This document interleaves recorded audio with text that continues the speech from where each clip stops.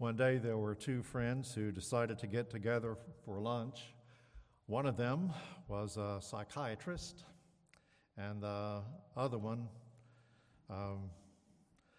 said he'd just stop by the hospital where the psychiatrist worked and pick him up, and they'd go to lunch from there. And when he got to the hospital, the psychiatrist said, "Hey, would you like to take a tour of the hospital here where I work? I'll show you around." So he thought that'd be a good idea. So the psychiatrist was showing his friend around, and it all looked very interesting. And they came to one room there where the walls were padded, and there was some guy who was there who just kept saying, "Linda, Linda, how could you do this to me? Linda, Linda, how could you do this to me?" Just over and over again. And as he repeated that, he was banging his head up against the wall, just crying out, "Linda, why did you do this to me?" And so the friend asked the psychiatrist, what's wrong with this man? And the psychiatrist explained, there was this woman named Linda whom he loved, and he asked her to marry him, but she turned him down. And so he just went into the ozone after that. So they went on down the hall a little further, and they came to another room, and they saw a man there who was also banging his head up against the wall, and he said, "Linda, Linda, Linda, how could you let this happen? Linda, oh, Linda," and just banging his head. And so the friend asked his psychiatrist friend, "What's wrong with this guy?" He said, "That's the guy who married Linda." Well, perhaps the only thing worse than not getting what you have your heart set on is getting what you have your heart set on. Now, some problems in life can drive you crazy, as we just illustrated, but there are other problems that fit into a totally different category. We could call these world-class problems. Now, if you were to go to the internet and type in the little search bar there, world-class problems, you would find all kinds of lists. Some of them would be short, and some of them would be rather extensive. But if you were to categorize them, most of them would fit into the category of either political or economic. Those are the ones that seem to be the world-class problems. Some of the more recent things that have invaded our space. The Russians invaded Ukraine. That's a world-class problem. There's fears of World War III, perhaps beginning. Gas prices. That's a world-class problem for us. It certainly is. And just inflation in general. Man, I don't know that we've ever had inflation this high in such a short period of time. And I noticed that you all remember to forget to bring your COVID masks. However, we still acknowledge that COVID is still a thing, and it's still affecting the way that we live. So, those are a few examples of what we might call world-class problems. Now, in our Bible story last week, and again this morning, we're introduced to a man who had a problem that was a world-class problem to him, but in reality, it was only a problem that was driving him and him alone, not the whole world. So this man who was in the crowd, as we saw last week, Jesus has been warning his disciples about hypocrisy, and then this man just pipes up in the middle of from the middle of the crowd, and he says, "Teacher, make my brother divide the inheritance with me." It's not a world-class problem, doesn't affect the whole world, but it affects him, and to him it's that serious, as though it is a world-class problem. And so Jesus responds to the man, first of all saying, "Man, who appointed me a judge and an arbitrator over you?" Indicating that perhaps there are things that Jesus just doesn't want to get involved in, which gives me biblical precedent for refusing to deal with some things that maybe someone thinks I should. Little caveat there, strictly off script. I should be careful. I can get myself in trouble. But nevertheless, Jesus addresses the problems that the man has, not the one that he thinks is a world-class problem, that his brother won't share the inheritance with him, but world-class problems that are deeply embedded in his heart, that we find deeply embedded in the hearts of all people everywhere in every generation. And these are problems that you and I deal with every day. They are world-class problems that beg for an out-of-this-world solution. And Jesus talks about them. It's found in Luke chapter 12, verses 13 through 34. I'm going to read the whole section here, which includes last week's reading, but we need both of these paragraphs in order to be able to see the theme more clearly. You'll find it on page 871 in your pew Bible, or if you want to use your own Bible, Luke chapter 12, beginning at verse 13. Someone in the crowd said to him, "Teacher, tell my brother to divide the inheritance with me." But he said to him, "Man, who made me a judge or arbitrator over you?" And he said to them, "Take care and be on your guard against all covetousness, for one's life does not consist in the abundance of his possessions." And he told them a parable, saying, "The land of a rich man produced plentifully, and he thought to himself, 'What shall I do? For I have nowhere to store my crops.' And he said, 'I will do this. I will tear down my barns and build bigger ones, and there I will store all my grain and my goods. And I will say to my soul, Soul, you have ample goods laid up for many years. Relax, eat, drink, be merry.' But God said to him, 'Fool, this night your soul is required of you. And the things that you have prepared, whose will they be? So is the one who lays up treasure for himself and is not rich toward God.' And he said to his disciples, 'Therefore I tell you, do not be anxious about your life, what you will eat, nor about your body, or what you will put on. For life is more than food, and the body more than clothing. Consider the ravens. They neither sow nor reap, and they have neither storehouse nor barn, and yet God feeds them. Of how much more value are you than the birds? And which of you, by being anxious, can add a single hour to his span of life? If then you are not able to do as small a thing as that, why are you anxious about the rest? Consider the lilies, how they grow. They neither toil nor spin, yet I tell you, even Solomon in all his glory was not arrayed like one of these. But if God so clothes the grass, which is alive in the field today, and tomorrow is thrown into the oven, how much more will he clothe you, O you of little faith? And do not seek what you are to eat and what you are to drink, nor be worried. For all the nations of the world seek after these things, and yet your Father knows that you need them. Instead, seek his kingdom, and these things will be added unto you. There are two world-class problems of the heart in the passage that we have just read. The first one we identified last week, and we're expounding on in more detail today. It's covetousness.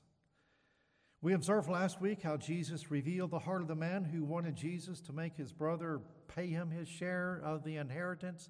And let's just review the verses again. Someone said, "Teacher, tell my brother to divide the inheritance with me." He said to him, "Man, who made me a judge or arbitrator over you?" And he said to them, "Take care and be on your guard against all covetousness, for one's life does not consist in the abundance of his possessions." That's a world-class problem when you've got a gap there between does and not of that length. It threw off my timing. My cadence and so forth. All right, well, let's talk about world-class problems of covetousness to begin with. In recent days, the world was shocked when Russia invaded Ukraine. Just a few quick facts about Russia. Russia is the largest planet on the face of the earth, covering over 6.6 million square miles. It composes 1/8 of the Earth's inhabitable land mass. And Russia is so vast that it is divided into 11 different time zones. I wonder what they're dealing with over there today on Time Change Sunday, and could throw things into confusion. Now, you would think if you had this much land, you'd be satisfied. You wouldn't need any more. However, I mean, this is one of those world-class problems that falls under the category of a political one. So, I mean, we're seeing this going on. And just something to acknowledge about covetousness, it's corrupting. Covetousness corrupts. It has the power to destroy you physically, and this is why covetousness is such a world-class problem. Many years ago, Kara and I moved to a small town in Mississippi to serve a church there. And this town was just about 15, 20 miles south of Tupelo. If you are a true rock and roll fan and you are of my generation or older, then you know that Tupelo is the birthplace of Elvis Presley. If you were to, when we moved there, it was only 2 years after Elvis had died. So you drive through Tupelo and you see, this way to Elvis's birthplace, which is, about the size of a one-car garage.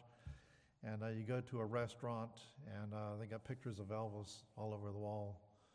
Some restaurants that have a sign that says reserved for Mr. Elvis Presley, permanently reserved for him. Tupelo is all things Elvis. Something that you may not realize about Elvis, he is the best-selling singer of all time.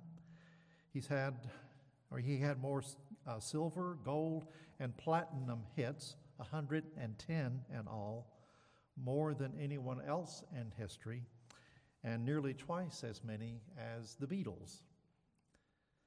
Elvis had it all: money, fame, wealth, power, cars, and success. And all the things that people spend their time seeking after, all the things that we covet, he had. And yet, it wasn't enough. In the end, he turned to drugs to satisfy the aching emptiness in his soul. When Elvis died, he was so bloated from drug use that he didn't even look like himself, which kind of fed the rumor mill that Elvis wasn't really dead, because there were Elvis sightings springing up all over the country and all at the same time, which he would have been remarkable indeed if he were living and able to be at many places at once. But he really did die, and he was practically unrecognizable at the time of his relatively young death at the age of 42. So what the drugs did to Elvis's body, covetousness does to the soul. It promises you happiness, but it leaves you miserable. And what happened to Elvis on the outside happens to us on the inside. So we tell ourselves that if we had what Elvis had, fame, fortune, and fans, then we would be happy, supremely happy. But that's not what happens, because stuff can't make you happy. In fact, there's nothing in this world that can really satisfy you. You need something out of this world. You need an out-of-this-world solution for this world-class problem. And only God can provide you with satisfaction. Now, that was something that we talked about last week, and this week I'm wanting to just dig a little deeper, because covetousness is the root of so many other sins. Don't have time to go into a deeper study on a topical basis, but we do know that covetousness, this leads to so many other sins. When you read the Ten Commandments, you get down to number 10, specifically the commandment says things that you should not covet. And actually, covetousness is something that is inside the heart that leads to a host of other sins. So I want to make the observation here that covetousness not only can corrupt your body, it can also corrupt you spiritually. Look with me here at Colossians 3, verse 5.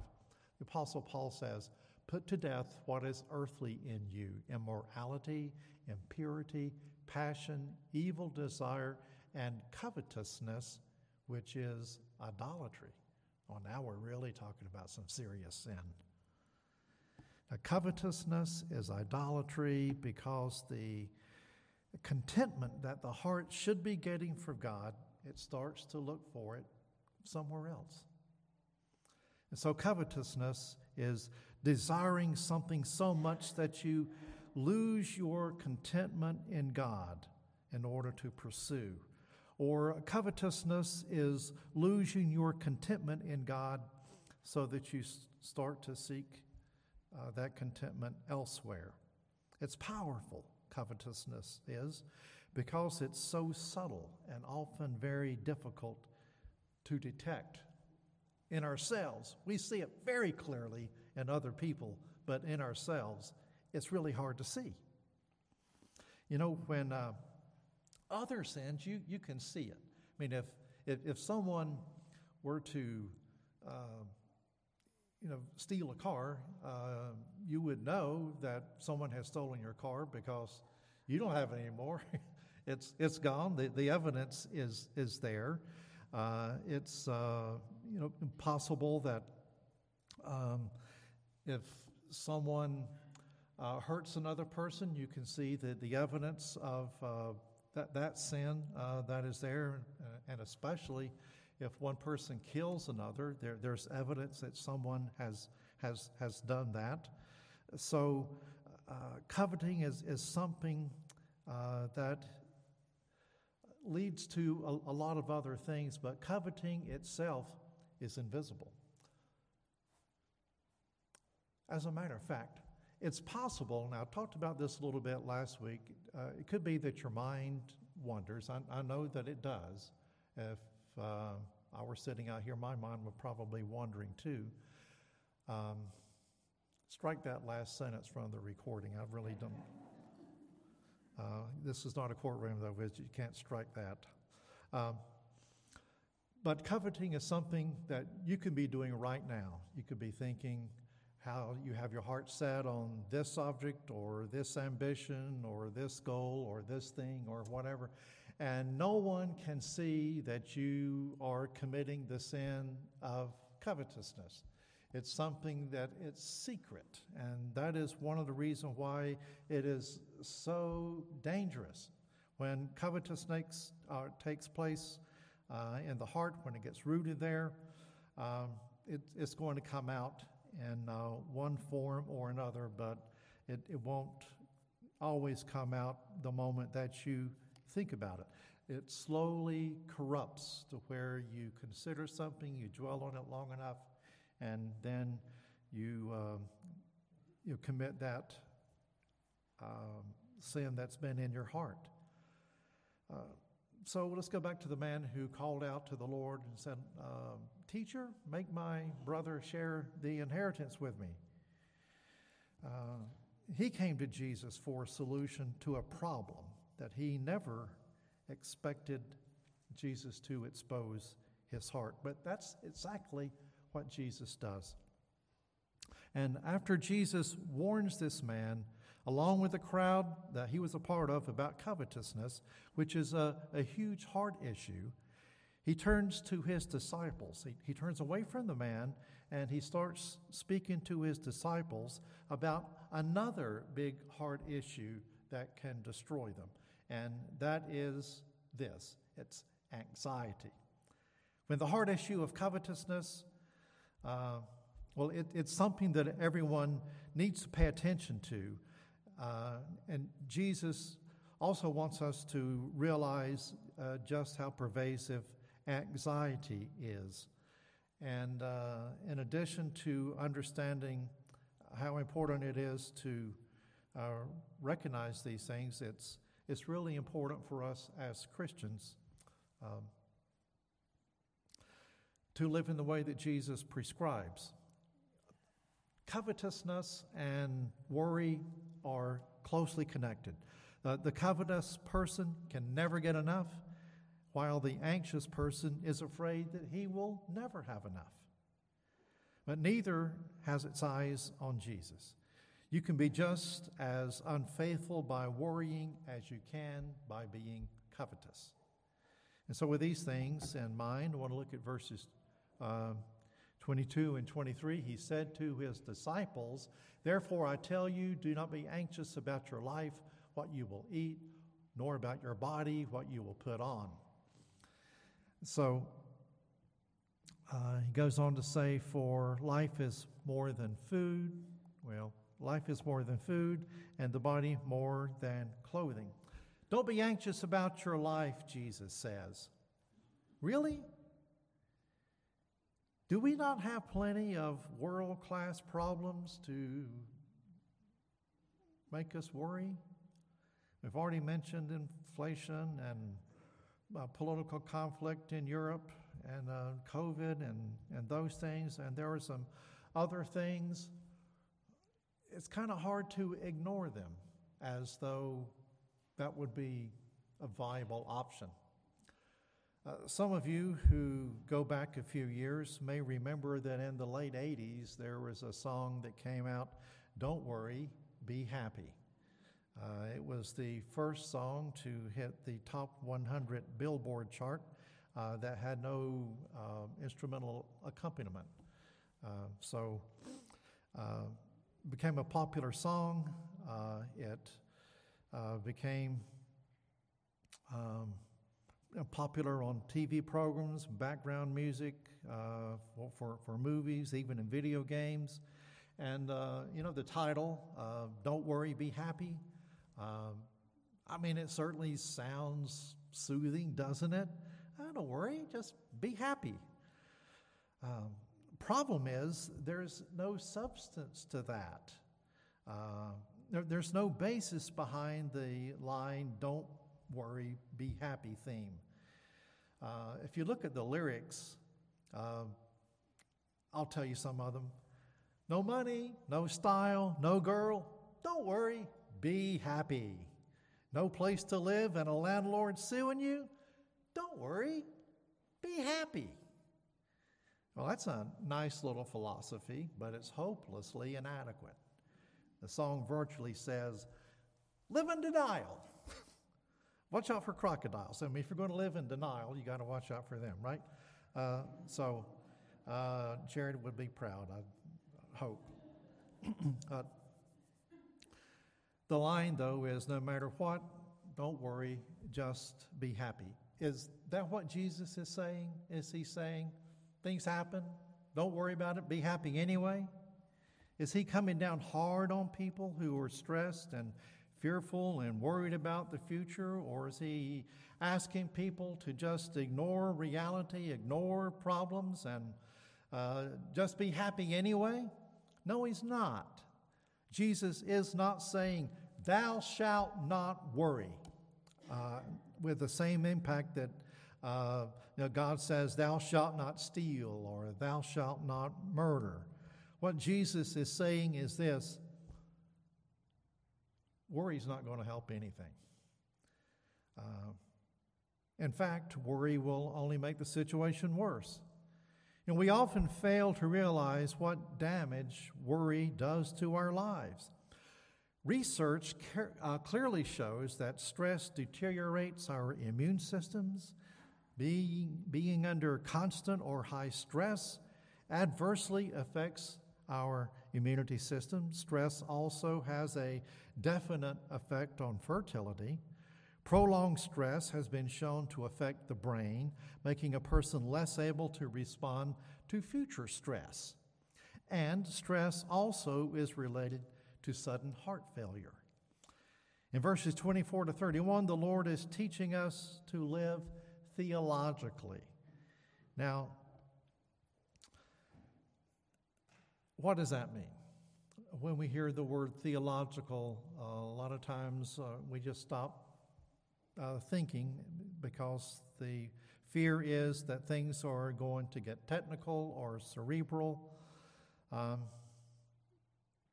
and it can be intimidating. I understand that. But when we understand what thinking theologically means, to think right thoughts about God leads to right living that reflects God at work on the inside. So as intimidating or as technical as the word theological might sound, what this really means is that what we believe affects how we live. That's what theology is all about. It is our theology, or what we believe about God, that makes us want to obey it. So we're Christians, and it matters that we live like Christians. The way that we live ought to be very different from the way people of the world live. Okay, so these are the two heart conditions that Jesus addresses. He exposes them for all to see, his disciples in particular. Covetousness is corrupting. It will corrupt you physically. It will corrupt you spiritually. Anxiety makes everything worse. And so when we pause here and ask the question, Aren't we going to get any kind of help from Jesus with how to deal with these two world-class heart issues, covetousness and anxiety? Is there anything that he is saying after he identifies these two problems, these two heart conditions, that will help us? Yes, he is about to say something. So Jesus says to you and me, in effect, fight covetousness and anxiety with truth and faith. That's really what Jesus is saying in the passage. Okay, how do you do that? One word, consider. And Jesus uses the word consider twice in this passage. The first usage of it is when he says, consider the ravens. And the second one is when he says, consider the lilies or the wildflowers of the field. This word consider is the same word that the author of Hebrews uses when he says, consider him who endured from sinners such hostility against himself, so that you may not grow weary or faint-hearted. So the word consider means to think about deeply, to meditate upon, to mull it over, preach it to yourself often. The word consider has that flavor to it. So let's talk about this first consideration here. Consider the ravens. Now, Jesus' point here is that we ought to look at these birds. These birds don't have jobs. They don't draw paychecks. They don't have titles. They don't work in businesses. And yet, God provides for them. He provides the food that they need. And Jesus' argument is this: if God provides for these birds, he will provide for you. I want us to look at verse 24 when he asks us to consider the ravens. It's interesting that he chose the raven out of all of the birds he could have chosen to point to. The people Jesus was speaking to were Jews, and so they knew their Bibles very well. They even knew the book of Leviticus pretty well.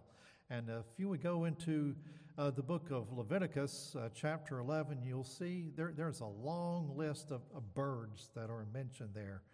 And these particular birds are classified as unclean, which would mean that they would not be on the grocery list. It's not birds that you would eat, like a chicken or a turkey or something. And so here's a list of unclean birds that were that the Jews were forbidden to eat, according to Leviticus 11. Eagles, vultures, kites, owls, gulls, hawks, cormorant, osprey, stork, heron, and bats. Even though bats are technically birds, they're still unclean and you should not eat them.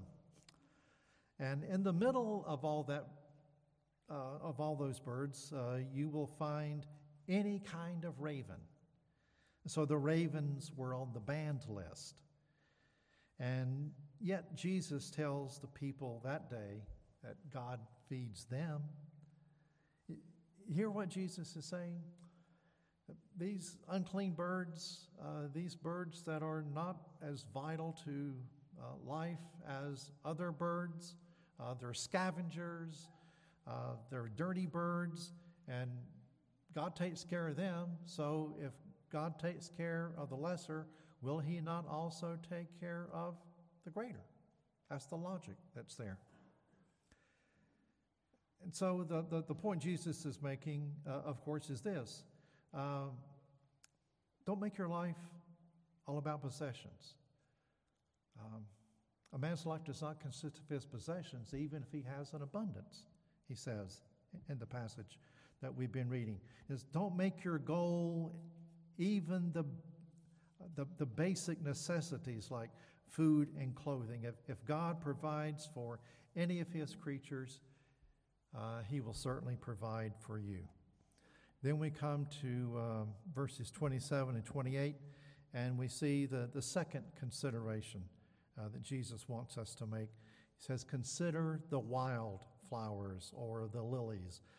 Actually, the word lilies, that's how it's translated, but the word actually refers to any kind of wild flowers. So here he says, consider the lilies, how they grow. They neither toil nor spin. Yet I tell you, even Solomon in all his glory was not arrayed like one of these. And in other words, Jesus argues, if God would clothe the grass in such glorious majesty, don't you think he'll clothe you too?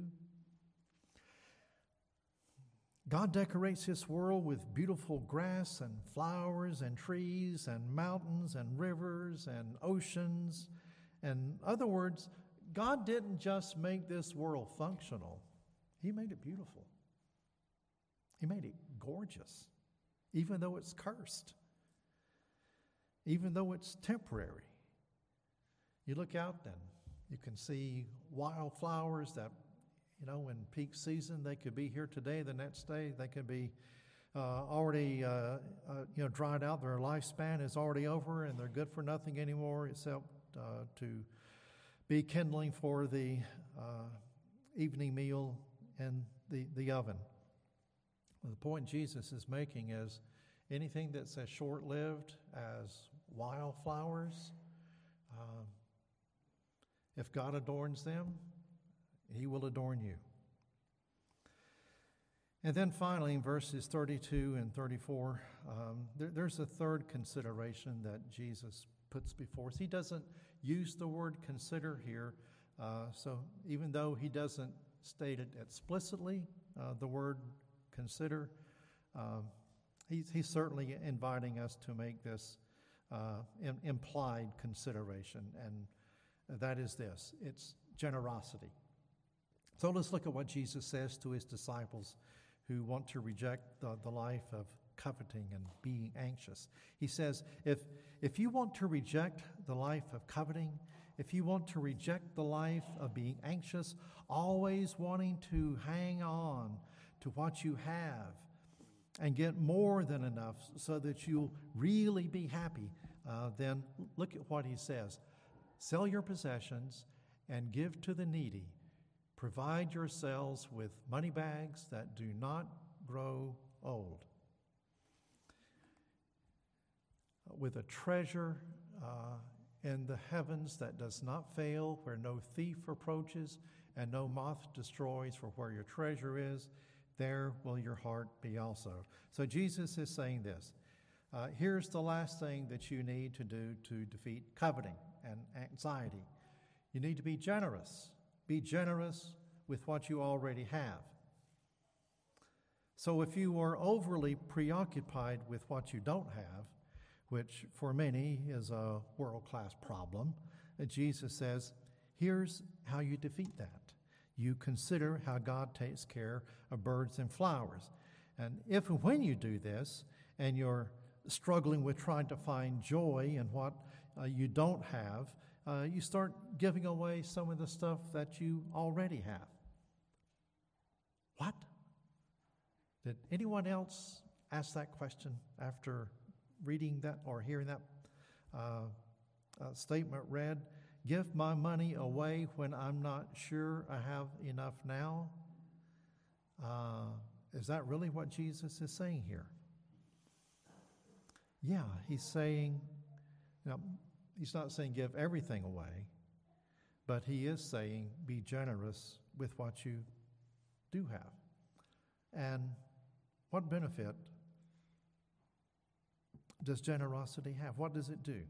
Well, it does two things. First of all, it reminds you that God has provided for you generously because he's given you enough to be able to give some away. And secondly, it reminds you that stuff you're giving away isn't where you get your joy. Our joy doesn't come from money or the stuff that money can buy. If that were true, then everybody in this country ought to be really happy because we've got lots of stuff.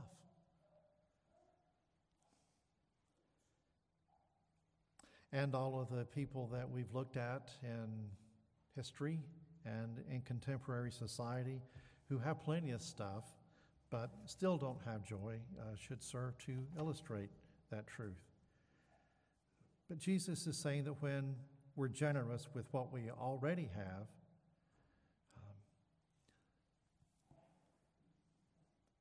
this is theology in action. It is an indication that we live our lives differently than people of the world.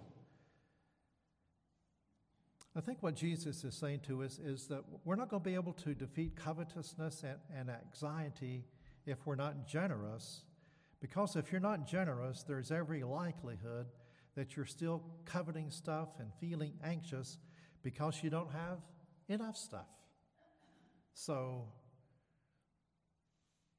a man's life does not consist of his possessions, even if he has an abundance. And then we come to verse 34, for where your treasure is, there will your heart be also.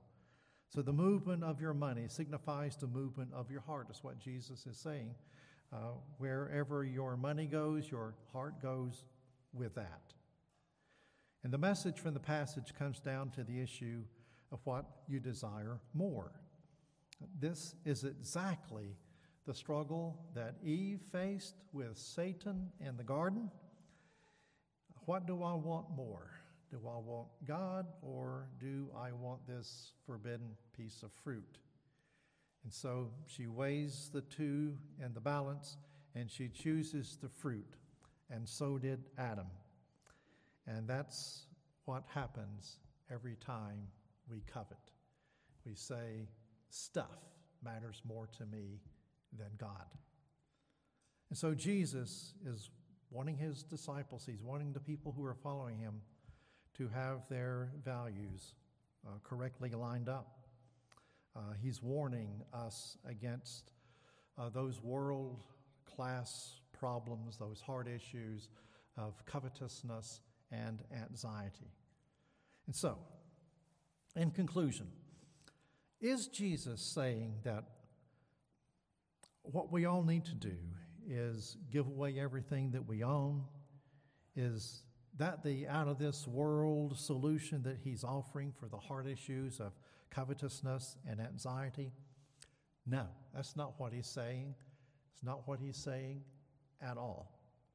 What he is saying, that he's wanting us to give freely, with generosity, without anxiety, in light of God's gracious provisions of all of our needs, and to see to it that we are storing up treasure in heaven as we seek after his kingdom. It's only natural that our hearts will be where we are most heavily invested. If your number one investment is the kingdom of God, that's where your heart will be. If your number one investment is in the accumulation of worldly wealth, that's where your heart will be.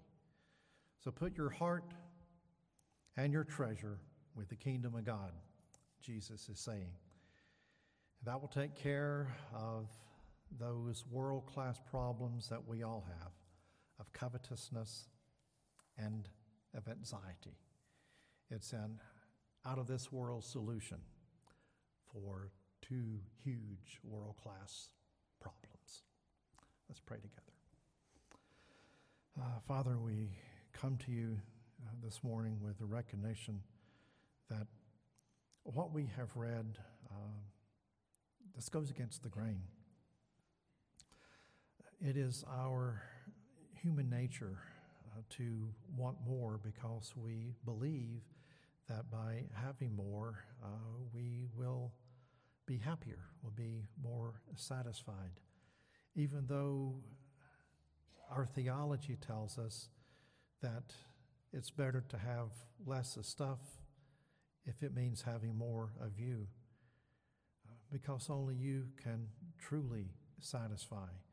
And while we know that in theory, in real life, it's really hard for us to make that transfer. So we're confessing that even though this is how you call us to live as Christians, we confess we can't do it unless we come to the understanding that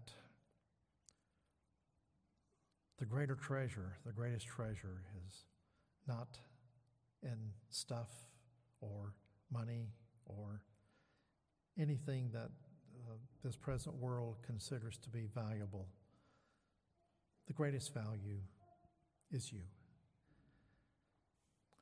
So, Lord, will you work in our hearts to create within us a desire to desire you more, and in the process to not be so anxious about the stuff that really can't satisfy in the end anyway. Through Christ our Lord we pray.